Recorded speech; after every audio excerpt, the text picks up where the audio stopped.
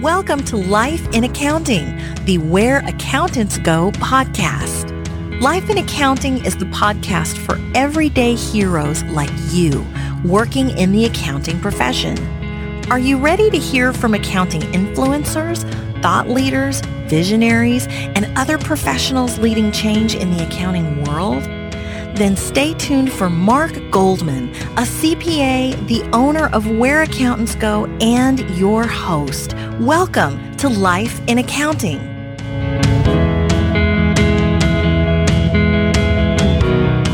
I've had many students over the years say, I want to be a partner. I was like, oh, you want to be a business owner? They're like, no, I want to be a partner in public accounting. I'm like, okay, that's what I said. It's a business owner. It's just a certain type of business.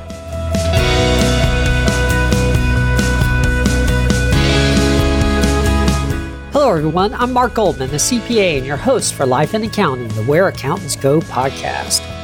Tim Pike, a partner with the CPA firm Howard LLP in Dallas, is our guest on the show this week. I was considering inviting him on the show because of his career success and really all the time he spends giving back to the profession.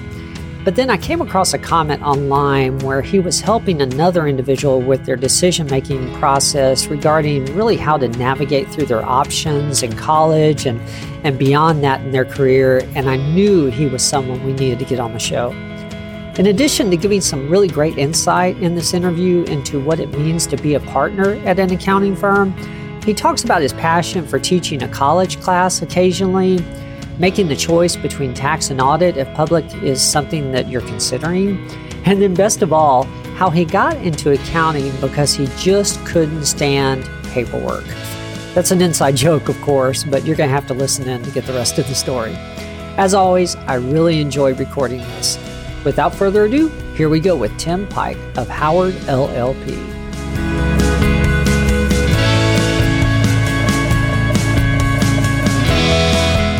Well, hello, Tim. I appreciate you making the time for this interview. Thank you very much for accepting the invitation. Absolutely. Pleased to be invited, and hopefully something that I share will inspire something in someone else. Well, I'm sure it will. Well, as I mentioned to you previously, I had thought about inviting you on the show earlier on, actually, but honestly, it was during busy season, so I knew scheduling was probably going to be a little bit of an issue. But then I saw you respond to someone who I believe was a recent graduate on LinkedIn regarding a career question they had. And I thought, hey, this guy's going to be excellent to have on the show because anyone that cares enough to help out another budding professional is perfect for us. We're all about sort of showcasing the different options that there are out there for accountants. So thank you very much. You've had a successful career, certainly, working your way up to partner there at Howard. But I always like to start at the beginning if possible. How did you decide to even think about becoming an accounting major in the first place? What led you to accounting? I originally did not want to be an accountant. I originally thought I wanted to be a physical therapist. I had a injury when I was in high school in track, and my knee was just not in a good place. So I did quite a bit of physical therapy, and I thought, I'd like to do what those guys do. Fortunately, in that field, similar to our field now, there was a lot of internships pushed on the students. And so I did an internship that lasted pretty much all of one summer. And during that internship, I realized that I didn't like it at all. It just that it wasn't what I expected. I expected the physical therapy part that I saw that was right in front of me when someone was working with me and on me. And so when I found out there was a lot more paperwork to it and whatnot, that it just wasn't what I thought it was going to be. So I decided that I wasn't going to do that, and I couldn't originally decide. It wasn't an immediate decision to go to accounting, but at that time, I happened to be working at a restaurant that was on a lake, and there was the head chef would talk about how he invests in mutual funds, and every 7 years his money doubles, and that sounded pretty interesting to me. And then I started looking into it. I started investing. Even when I was just a couple of years into college, I started investing in mutual funds. And I noticed that a lot of mutual fund managers were CPAs. Not a majority, but there was quite a few of them. And so I told myself, well, I could be a CPA and a mutual fund manager and do the things that I like to do, and hopefully I would be helping out other people kind of realize their retirement, whatever that may look like. Well, it turned out that this guy was completely telling me a story, and he wasn't investing all this money, but he was right about, money doubling every 7 years or so. That led me going into accounting. I was trying to decide between finance and accounting, and finally decided, well, I think I can do the most with the CPA certificate.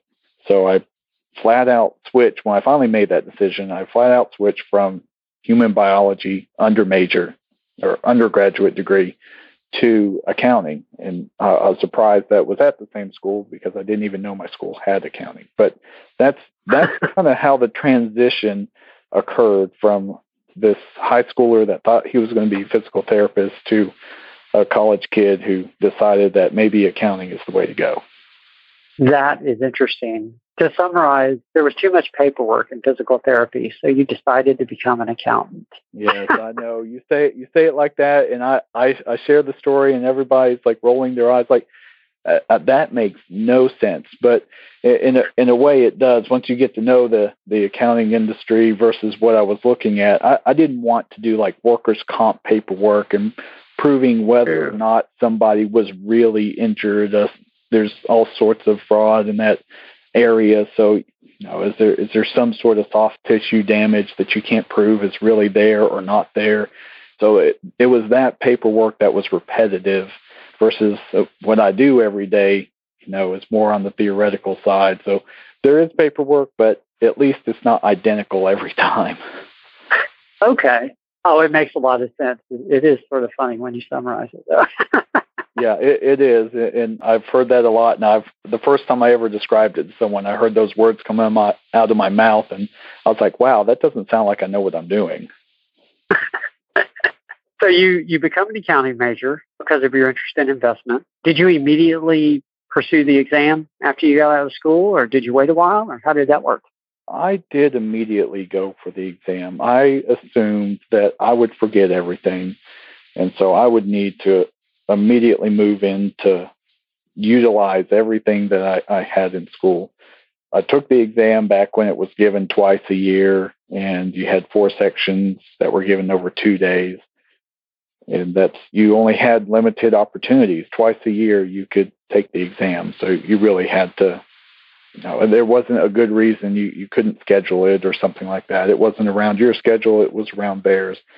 And especially when it was given in May and November, the opportunities to study really, really hard during busy season were less than the November exam. So many graduates at that time kind of felt that November was their time. If they didn't pass their first November, they'd have to wait all the way until the next November. So I certainly felt the same push. Okay. Yeah, that makes a lot of sense. Yeah, back then you didn't have much of a choice on the scheduling. You're right. That's right. Definitely. So did you start immediately in public accounting? Because I was looking online. It looks like pretty much all your career has been in public. Is that correct? That's correct. I hadn't fully decided that public was the only way to go. I was fortunate, though, that I had an advisor. One of the student organizations I was in had a business advisory board, and one of the members was a lady named Suzanne Wall, and she had her own executive recruiter firm for 30 years, and she really got to know us. We would give presentations to them, and that we were really accountable to this business advisory board. She told me that I really needed to go into public, and this is the size firm I need to go to. And she really gave me a good, without a true paper and pencil test, a good personality test per se, results of what she knew of me. And she was exactly right. It's really impressive. But she really pushed me towards public. And fortunately, I listened to someone who was a lot smarter than I was. Okay. So was it a formal assessment that she gave you, or this was sort of a subjective? Not at all. Completely based upon the conversations and interactions that the two of us had. Okay. I was just curious. So she recommended a certain size firm or a certain type of firm. What was that recommendation? She basically told me that I would not enjoy being at any place, public or not, any place that I could not feel my impact. And she was right about that. I was in organizations, and I was always one of the student officers and would always push an agenda and push to get things done. And she told me that if you start in too large of a place, then you will not be able to feel that impact for quite a significant period of time. So she encouraged me, and I did go into a firm that had 25 individuals, and that included audit, tax, and consulting, IT, everything you can think of. It was relatively full service, but a very small number of specialized individuals. Interesting. Okay. So what was your first role in that firm? My first role, I started out kind of traditionally audit staff. Pretty much worked my way up to audit senior in my first firm. I did get into, and I always have liked this, and we may talk about this a little bit later too, but I always liked the teaching and learning aspect of public accounting. So I would teach the continuing education basically since after I was there about 6 months. I started teaching any of the new pronouncements for the entire audit group, which wasn't a lot of people, but still, they relied on me to digest and the best I could to present what the new standards were going to say.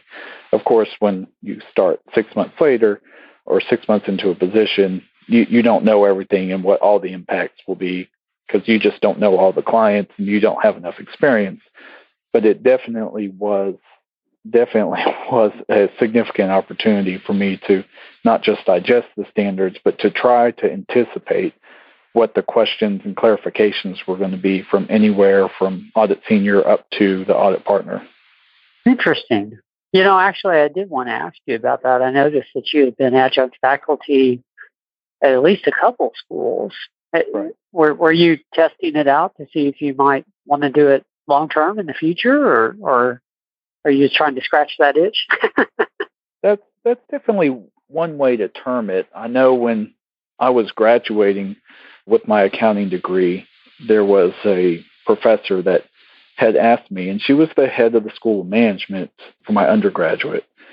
And she asked me straight out, have you ever considered teaching at a university level, getting a PhD and doing that long term? And I know I was certainly complimented by somebody saying that when I was just graduating myself, but I did engross myself. It was very obvious.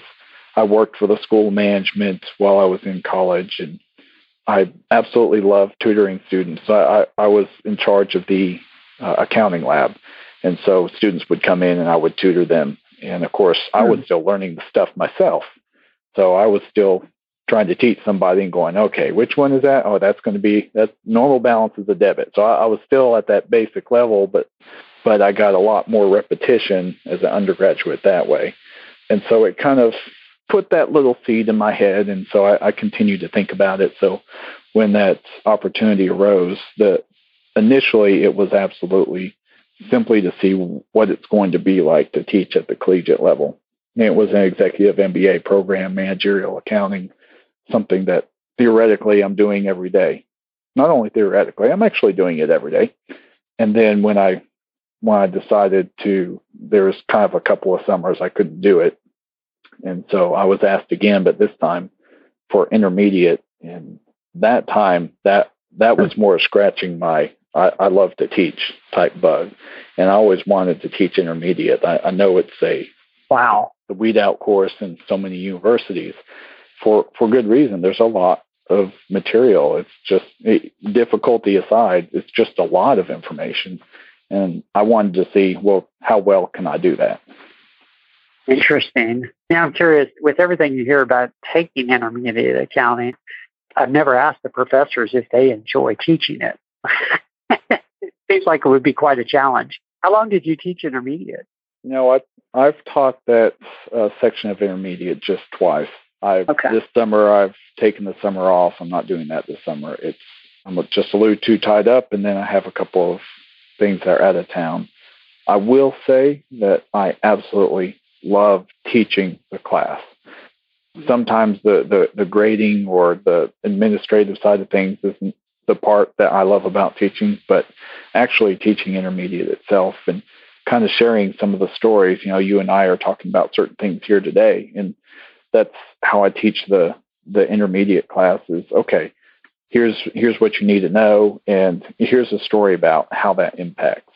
Here's something where you don't think about a period versus a product cost, but try to think of it this way. Instead of exactly what the book says, think of it this way, and it'll become a little bit more clear in your mind. And again, just to continue to illustrate examples and kind of tell them, here's some real world versus technical stuff, and here's where in the real world we can be better, and here's where the real world's a little bit better than the technical way the book says it. It's more representative.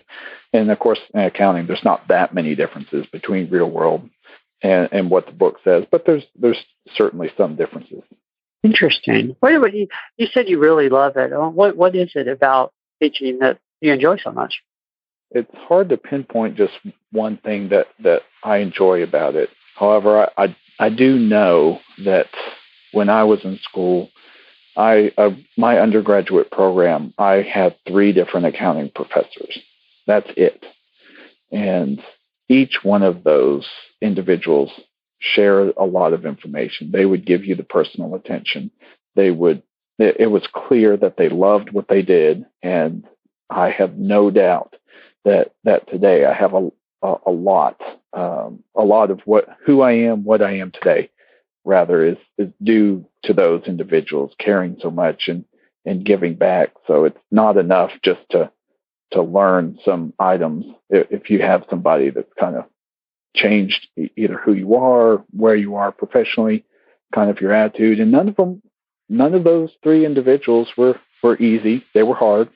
They didn't make accounting easy for me as far as oversimplifying things so that when I got out in the real world, I was shocked. They gave it to us straight. They made it hard, but they made it hard the right way, in such a way that when I came out, I was like, wow, I really felt like the first time I was on an audit, I was like, wow, Dr. Irving really taught us what we needed to know. I didn't fully realize it when I was in the classroom setting, but I really know what an audit's like, and none of this stuff is surprising me because she taught me so well. And part of that kind of makes me want to do the same thing for other individuals. And it's, it is exciting when people come up to you and they're like, I get that. Somebody's talked to me about this before and I never understood it. And you just gave me an example that completely makes sense and I can apply it. And we do this at my job, especially a lot of students today. They're working and some of them are in accounting already. They're like, I did this yesterday and I had no idea why I was doing it. And now I understand why. And it kind of makes you feel good. Have you ever hired any of the individuals at Howard that you ended up having for class, or that you had for class earlier, just by chance? I have. I figured. that's not the intent, but no. I do direct recruiting and employee development here at Howard, so I certainly keep my eyes open for such situations. Okay. Well, for the record, I didn't know that, actually. I just assumed by chance, you're in the area, you're teaching accounting, that eventually some of those people are going to apply at your firm. Absolutely, and I am unabashed in that area. There's some students that towards the end of the term, I'll just tell them that flat out, hey, I think you should be in public accounting. And if I think they should be auditors, I tell them, and I tell them why. I think they should be tax people, I tell them and tell them why. And I tell them I'm happy if they would apply with my firm, and if they're not interested, they research us. They're not interested in us, that I have contacts with other firms that, some people do want to go to a big firm and don't want to stay in public, and they already know it.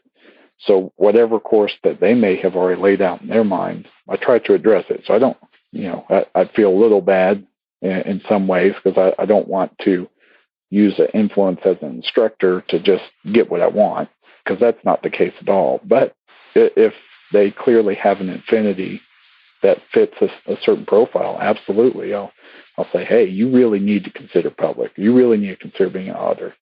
And of course, they can disagree with me, or I can only judge based upon what I see. And so sometimes they're like, no, that doesn't sound good. I don't want to do audit. I want to do tax. I don't want to be out of the office all the time. Okay. Well, sure. Their eventual goal is to get a job. So, you're just giving them a double benefit. And frankly, you have a vested interest to be a good professor then. Oh, that's absolutely true. That's absolutely true. We had one individual that was an intern here because of an intermediate class that I taught, and he ended up winning I think he was runner-up in a national accounting contest. He had to write a paper, and so I got information about that. I was like, oh, yeah, I'm sure it was all me. I wish, but nonetheless, it does make you feel good, yeah. Yeah. Well, I know this is going a little different direction than at least than I originally intended, but I'm going to take the opportunity to ask you this because in my experience, one of the decisions that students struggle with is, which direction should I go? If they're thinking about public, should it be audit, should it be tax? And you're in the classroom and you said you're openly telling an individual if you think that audit may be better for them or tax may be better for them. So what are you basing that on, and what do you think they should base that on? That's definitely a very individualized answer, but nonetheless, what I try to do is share more of some of the background or maybe a little bit more insight, because so many people do think the basic or surface information that audit's always out of the office and this is what they do. And there are definitely jokes. Audits are people who go out and they have a little more personality, and the tax people are in the office and they like to be antisocial. Not really true. Best tax accountants I know are the most social people I know. But nonetheless, I do describe kind of when you get down to the bottom layer, what audit versus tax people really do and how long you'll spend in getting into the details versus, pulling back from that. And I let them know that, it's the tax people that know the structuring. Most businesses make a lot of decisions on structuring based upon tax advantages. And so they do a lot of the structuring. Then once they're done with the structuring, the audit people take over. They may help with internal controls, or they may be auditing a company, but they're more operational and process-based. And then when the owner is ready to sell a business, they hand it back over to the tax people, and they help sell that business at the most tax-advantaged way that they can, to the extent that that's possible. So there's the basic audit tax, that tax compliance focused, but really audit kind of is too, just in a different way. But it's not, tax isn't just transferring numbers onto a form, and audit isn't just taking a red pencil and making a check mark. So I try to give them a little more background on, let's pretend you stay in this profession for a period of time. What is it ultimately that you're going to be doing a lot of? And if you're in the public accounting sector for a long time, you're going to do a lot of consulting. So I try to hit what they would be consulting most on. Okay. Well, thank you. Absolutely. No, that's the best answer I know. I've heard so many answers in that area. I don't know that there is a right answer. No, but that's a good explanation of it. And basically, you're tailoring it to the individual and letting them make the decision, of course. But no, that's good. This will be good for some of our younger listeners that are still in college or getting ready to get out and make that decision. So now you've been at Howard for over a decade. That's right. Yeah, it's worked out well for you. I'm not complaining. I guess what makes public accounting or audit, for that matter, I guess, such a good fit for you? What do you enjoy the most about it? Well, audit specifically, I enjoy being out of the office, kind of the stereotypical stuff. Being out of the office, I like being in the CFO's office and kind of sitting down and chit-chatting about whatever it is that's keeping them up at night. About public accounting specifically, man, I just absolutely enjoy having an accounting imagination, which is different from a creative accounting. But how do 200 different companies do this same thing? So when clients that I'm consulting with have a problem, obviously you can't divulge client-specific stuff, but over 17 years, I don't know which client does AP which way, but I definitely know a lot of different ways that you can approach, a check approval or whatever the case may be. you just kind of get this imagination of other ways that problems can be solved. And it's something that I just couldn't give up. So I don't know how I would ever leave public. Okay. So you enjoy the consulting aspect, basically the helping the client aspect. Absolutely. And that's definitely why I am where I am. It's, we don't do publicly traded companies intentionally. Part of it is we'd like to have our flexible schedules, but the other part is sometimes clients aren't upset if we propose an adjustment, whereas, when I was with a bigger firm, clients would be upset if you propose an adjustment. No, don't touch my books. In this case, they're like, oh, you're right. That is the right way to do it. We did it wrong. Okay, no big deal. Thanks for helping. Okay. Yeah, tell us a little bit about Howard, because I'm familiar with the name, but I'm in South Texas, so I'm not as familiar with the firm. I guess what size is Howard? Do you guys have any specialties in particular? Howard, we attempt to be a full service firm, and we're pretty much there. We have 55, 60 professionals. Really depends on the time of year. We certainly do have interns as well, so sometimes that number is a little bit larger. We have our traditional audit, tax, consulting. We do a fair amount of merger acquisition work. We also do a fair amount of litigation support. We have a number of attorneys who refer work to us simply to basically clean up whatever it may be. Sometimes it's structuring. Sometimes the books just weren't in that great a shape, and so we're used to reconstructing books or reconstructing the structuring on a tax or overall basis.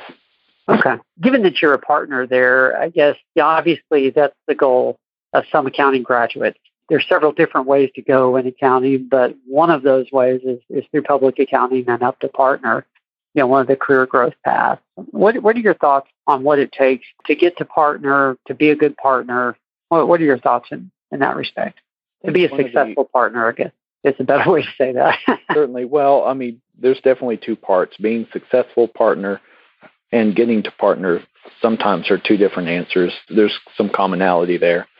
Getting to partner, it's the first thing to know is that the title partner is seen that way. That's a title, and I want to get there because I'm the boss. But partner is just the type of business that it is. You're in a partnership, and so it means you're a business owner. And I think many times, as simple as that is, many times that's missed. I've had many students over the years say, oh, I want to be a partner. I was like, oh, you want to be a business owner? They're like, no, I want to be a partner in public accounting. I'm like, okay, that's what I said. It's a business owner. It's just a certain type of business. So when you think about what it takes to become a business owner or what it takes to run a business, people start realizing, oh, well, it's not just being really, really good technically. So if my only attributes were that I know the audit standards really well or I know the accounting standards really well, that won't necessarily make me a very good partner. It will make me good at advising clients probably, but that doesn't mean I'd be very good at running a business. So that's one thing just on the front end, that just the title partner, we change that sometimes when we talk to students and say a business owner. Their views sometimes change because it's no longer just a title. It's a type of individual within a firm or a type of individual within a business. To be successful as a partner, first thing, I think listening and communication skills are absolutely key. With the Dallas CPA Society, we recently had a CPE event. It's 8 hours of continuing education. And myself and one of the other board members had a session that we talked about generational leadership, just what are some characteristics of different generations and some key characteristics of leadership that are kind of cross-generational, that you can kind of know these generational statistics and approaches to make your communication or your authenticity resonate throughout the different generations. And we definitely were talking about listening and communication and the fact that a lot of times we're used to, when we want to have a conversation with someone, we're used to walking into somebody's office and saying, hey, I need you to X. And you may say a couple of other sentences about whatever it is that you need. And that person says, okay. And then you walk out of the office saying, oh, that was successful. That was a good communication. But all the other person said was okay. They didn't say they understand. They didn't repeat it back. All they said was okay. And so the focus in communication should be that mutual understanding. So that's definitely a very big item that I think can't be missed. It's just, you can't understress listening and just having an actual conversation versus just speaking at somebody, thinking that they understand. And that'll make you less frustrated as you move up the rungs to audit senior or tax manager or partner or business owner. You'll be less frustrated with those around you when you realize that, okay, this mistake was made, but it was actually my fault because I didn't communicate everything. I thought I did, but then when I saw the product of what I asked, it wasn't what I wanted. And that's actually my fault. Most of the time, it's your fault. If you want something done and it's not done that way, everybody wants to make everybody else happy. Well, 99% of the time, anyway. So that communication was one thing that we talked about, and I think it's key. The other, I think, is just general leadership skills, just realizing that the days of just telling people what to do, you have to tell them how they fit within the organization, how what they're doing every day is advancing not just yourself, but advancing the total cause. It's advancing the team. So I think many times that people don't know where they fit within an organization, and it's something that's hard to do because we're all trying to figure that out every day. I mean, even as a partner, I try to figure out where I best fit, where my talents are, best utilized. And maybe I don't sit there and on my drive every single morning and say, how is this going to work? What am I going to do today? How am I going to work only in the places that I'm best suited? I may not do that every single day, but it is something I consider. So I have to know that everyone around me, every other team member at Howard, has to think about how they fit in the team, and as they progress, how is their role going to change? Because it's constantly redefining itself. So that does get back to communication, but I think some of the leadership skills, being a manager is different than being a leader. Sure. Yeah. That makes a lot of sense. Yeah, I really like what you were saying about the business owner aspect, because I think that a lot of individuals, or it's easy for individuals to think of partner equals higher salary and profit sharing. And then I think the next level is, well, I'm in management, so I have to make management decisions as well in terms of, like staff and management of workload. But I think a lot of people, at least earlier in their career, they miss the point of you also have to make decisions about running the business, period, because it's partially yours now. Right. That's a great point, which is a lot different than some other industries. That's interesting. Yeah, because a lot of them don't have that clear track to partners. So that's very interesting. Thank you. That's good insight. Well, the business owner aspect is something else that just nationally that we talk about with a lot of the students who graduate now. They say, well, I want to be a business owner. Okay, well, great. What are you going to do? And they're going to invent an app or whatever it is that they're going to do to create a business one day.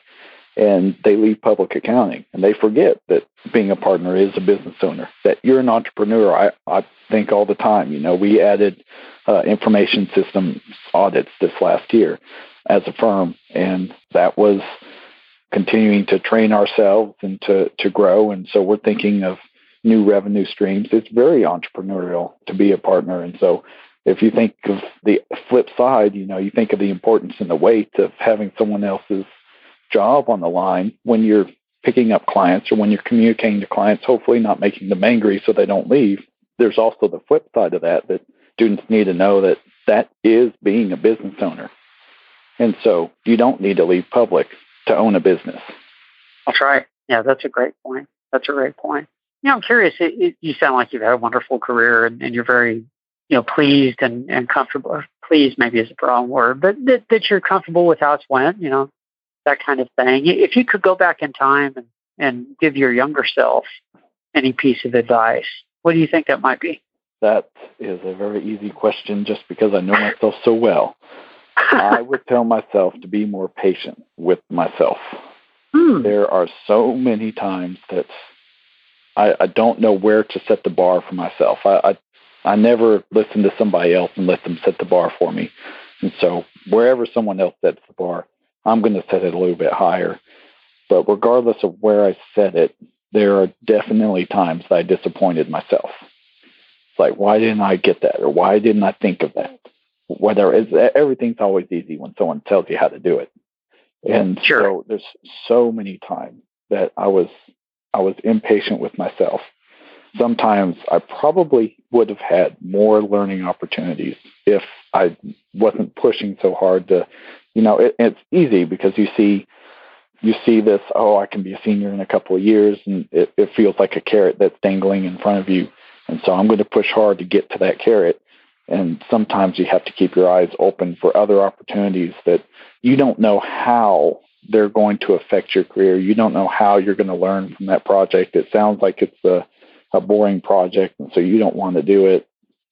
And it turns out you learn so much from it.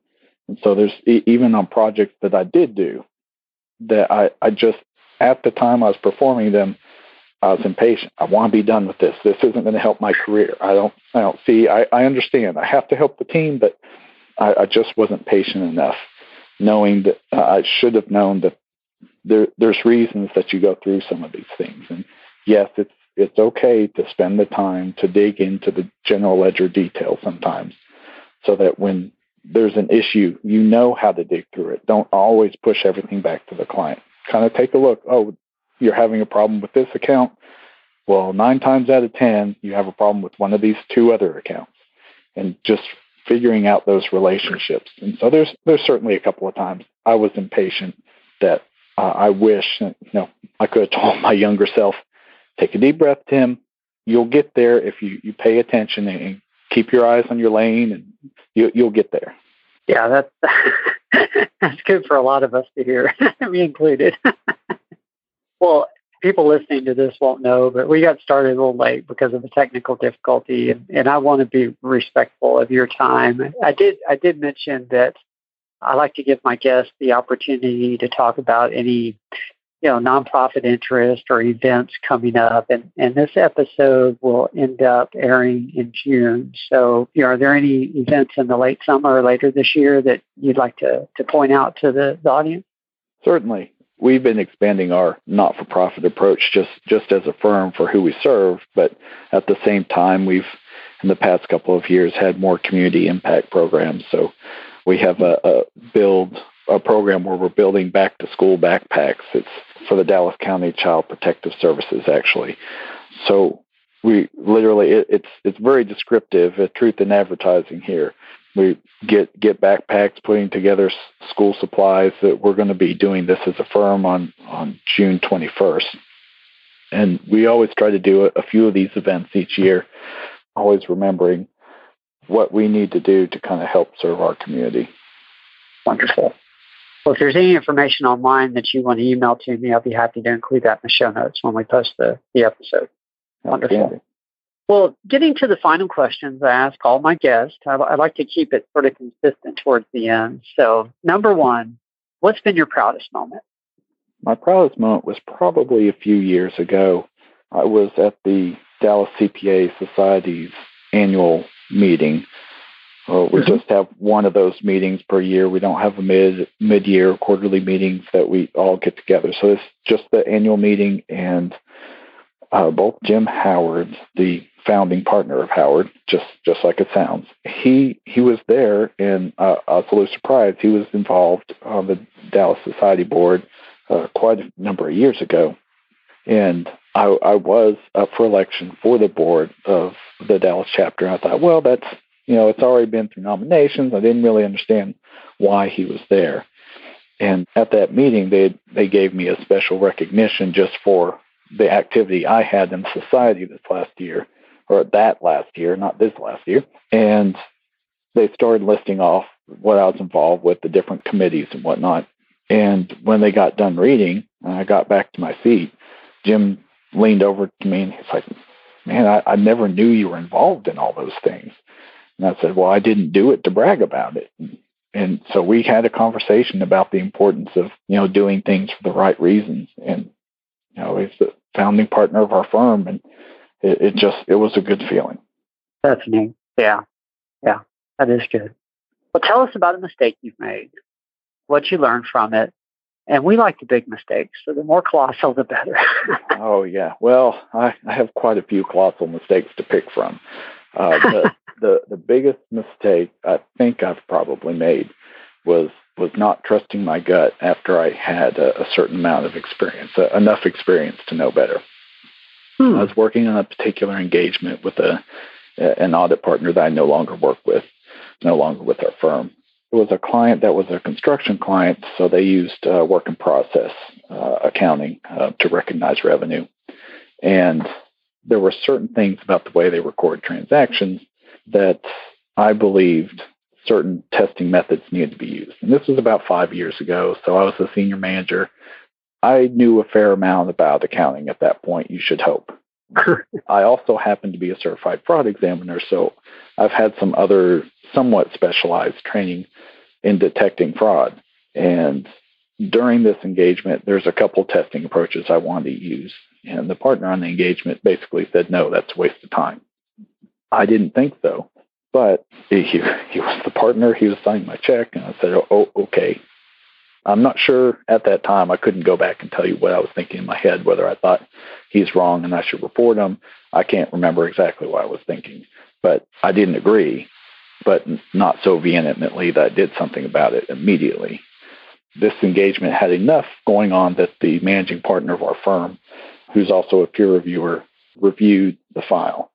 And when he went through the file, he called both that partner and myself into his office. And when he reviewed that file, he said, why didn't you do this or this? And he looked at the partner, and the partner kind of just shrugged. And he looked at me, and I said, well, I may have recommended doing those things. And he was like, why didn't you? I said, well, I didn't want to get in trouble. I felt like between a rock and a hard place, but sure. I said, well, I was asked not to. And man, I won't forget what he said. He just said, I don't care if this guy's a partner. If you think you found something, you do something about it. And he's dressing down me and the partner at the same time, because he was telling the partner, hey, you're wrong, and people are allowed to say something about it. And that was pretty poignant. And that was a pretty big mistake, because that's what we're here to do. And I let someone else's gut substitute for my own. Yeah. Yeah, that's something you'll never forget. Nope. That's a good... Never happening again, that's for sure. Wow. Thank you for sharing that. That's good for people to hear. Because, yeah, it's easy to not pay attention to that internal voice when you've got some outside pressure. So that's good. Thank you very much. Well, I always like to end every podcast on a high note. I think advice is always, very positive advice is always a good way to do that. What's the best piece of advice you've ever received? The best piece of advice I ever received, at first I thought was the most self-serving piece of advice I'd ever heard in my life. I had a partner at the large firm I worked at prior to Howard that told me, your job is to make me look good. And I thought, well, okay, that sounds rude. But he relayed it. He paused long enough for me to think exactly what he expected me to think. And then he explained, my job is to make the managing partner of this office look good. He was like, the job of your staff is to make you look good. You should always be worried about whoever that is above you. There's always someone else to make look good. So everything that you're doing, think that someone else is going to judge that person based upon what you're doing. And so I was like, wow. And so I really thought about that. And even though sometimes that's kind of hard advice to relate to someone else, especially you're just starting your career and you hear a partner saying, you need to make me look good. It doesn't ring as true, but you get into the profession a couple of years and you're like, wow, if my managing partner here at Howard is judged based upon my work, I need to do as good as I can, because I definitely don't want them being judged based upon my average or poor work. That makes just a world of sense. I mean, if you think about the golden rule, treat others as you would want to be treated. I mean, if you would like, obviously, people you delegate work to do their best, because it's a reflection on you, and so vice versa, whoever you're working for. That is good advice. I would have taken it the same way you did at first. That is wonderful advice. So thank you. Well, Tim, this has been a great interview. I didn't expect all the conversation about, loving teaching and then getting into what being a partner at an accounting firm really means. And I think there's some wonderful lessons in there for us. So thank you very much. Absolutely. I really enjoyed it. I appreciate you taking the time for this, and I hope you have a wonderful summer. Take care. Thank you. You too, Mark.